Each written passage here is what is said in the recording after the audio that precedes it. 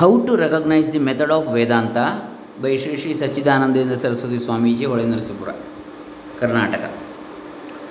In this lecture series, we have seen already 3 sessions. Today is the 4th session. This book is the 11th book we are seeing in the English series of books. In that, this is the 4th session. Om Shri Gurubhyo Namaha Harihi Om Shri Ganeshaya Namaha. Dr. Krishnamurti Shastri, Dambe Punacha, Bantwala Taluk, Dakshin Kannada Jilla, Karnataka, Bharata. Today's topic is, in what sense is the Upanishad a secret? Owing to the circumstance, perhaps, that the Upanishads have been called by an alternative name Rahasya, secret doctrine, Dushan infers that the word Upanishad comprehends, within the range of its connotation, the idea of secrecy also. He says that the word occurs with the 3 distinct meanings: secret word, secret text, and secret import. And upon this basis, or perhaps to substantiate this interpretation, he propounds the theory that the Upanishadic doctrine was cultivated primarily not by Brahmanas, but in a narrow circle of Kshatriyas, that it was studiously withheld from the Brahmanas, by whom it was first adopted in later times. He further concludes with a postulate: we may therefore assume that the doctrine of the Atman as the first principle of the universe was fostered and progressively developed by the Kshatriyas in opposition to the principles of the Brahmanical ritual, whence the new knowledge was expressed in brief words or formulas intelligible only to the initiated, such as Tadvanam, Tajjalan, Satyasya Satyam, Samyadvama,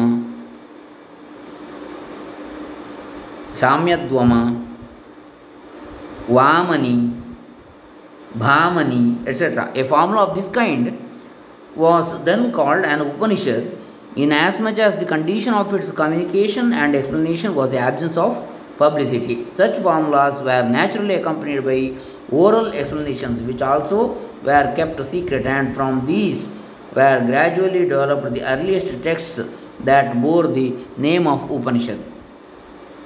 This plausible theory, however, tempting to students of historical research, we shall ignore for our present purpose.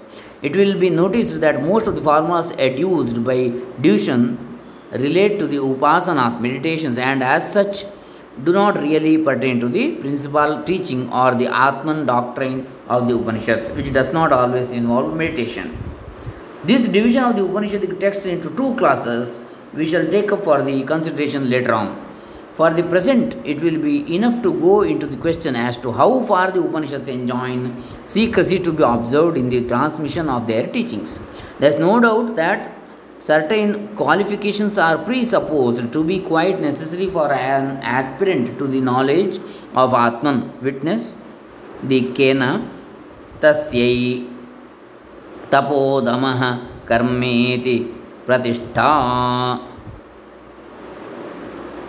The Katha Navirato Duscharitanna Shantona Samahitaha. The Prashna Bhuja eva tapasa brahmacharyena shraddhaya samvatsaram samvatsyatha.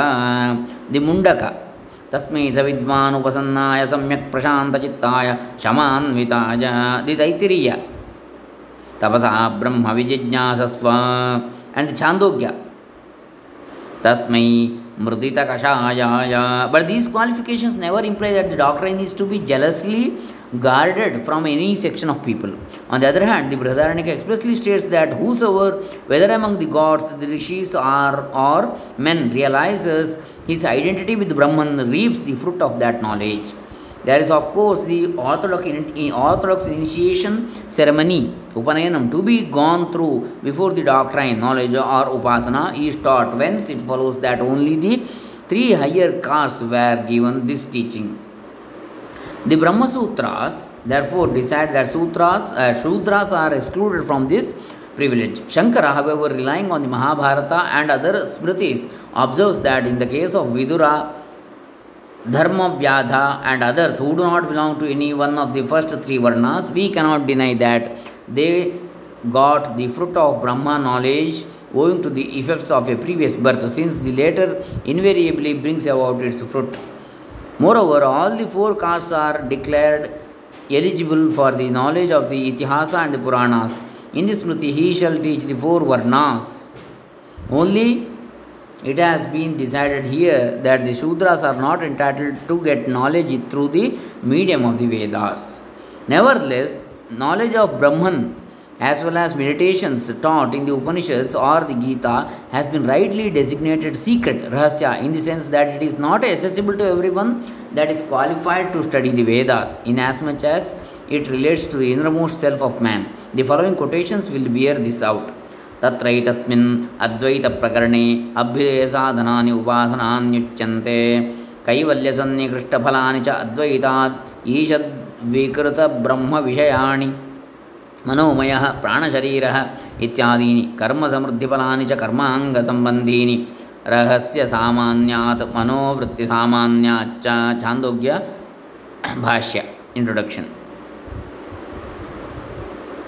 इदन्तु ते गुह्यतमं प्रवक्ष्याम्यनसूयवे सर्वगुह्यतमं भूयः शृणु मे परमं वचः. It is clear that the orthodox Vedantins regard each one of the Upanishads as well as Brahma knowledge as an open secret. It is closed only to those who cannot or will not take the trouble of entering into the interior spiritual realm. Next topic. In what sense do the Upanishads contain a system of philosophy? I think that the reader had better be forewarned as to what I mean when I say that the Upanishads point to a definite system of philosophy. It is well known that etymologically the word philosophy means love of wisdom, leading to the search for it. So interpreted, it is best represented by the Sanskrit word jijnasa or anveshana. Compare the Chandogya text. Soanveshtavyaha savijnasitavyaha, Chandogya 8.1.1. It now means knowledge resulting from the search of the general principles, elements, powers of or causes and laws as explaining facts and existences. A Western writer says that it is the product of human thought acting upon the data given by the world without or the world within and eliciting from these data principles, laws and system. In this sense, of course, Vedanta is no philosophy, for one of the fundamental principles adopted here is Naisha Tarkena Matirapaneya. This knowledge is not attainable through speculation, according to Katha Upanishad 1-9. The object matter of philosophy, it has been observed, may be distinguished as God or nature of or man, but underlying all our inquiries into any of these departments, there is a first philosophy which seeks to ascertain the grounds or principles of knowledge and the causes of all things. Hence, philosophy has been said to be the science of causes and principles. It is the investigation of these principles on which all knowledge and all being ultimately rest.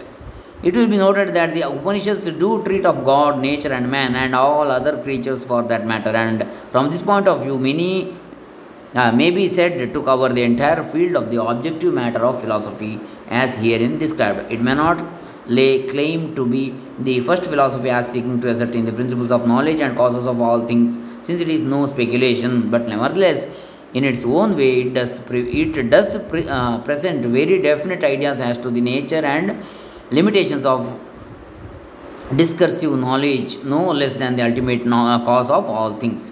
If the reader is liberal enough to bear with this slight difference, he will be willing to bring even Vedanta under the connotation of the word philosophy.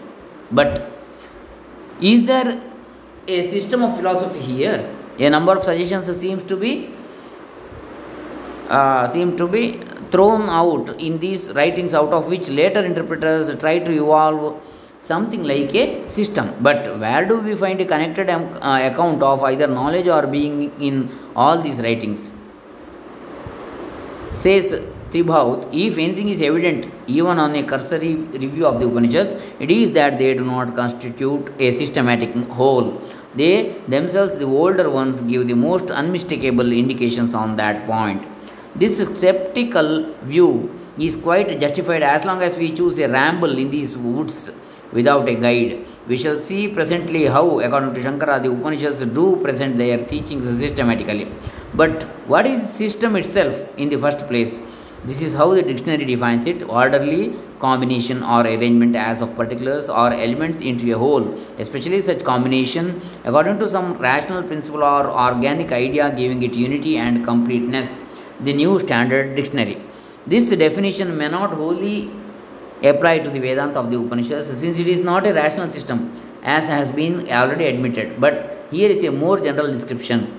System is an organized body of truth or truths. Now, the meaning of this description may be taken to be wide enough to justify the view that the Vedanta philosophy is systematic in as much as it brings everything under one and the same idea, that of Paramartha or reality, and inasmuch as all truths are comprehended by the one grand truth, Samyajnanam, that is revealed by one and the same method of Adhyaropa Apavada. I shall now proceed to explain in the following pages what I mean by this brief statement. So, next we shall see the section 3, the Vedanta doctrine of reality, harmony of Upanishadic teaching, how discovered. Let us see in the next session. Hare Rama. Om Tat Sat Sarve Jana Sukhino Bhavantu. Shri Shri SachchidAnandEndra Saraswatee Charanarvinda Arpitamastu.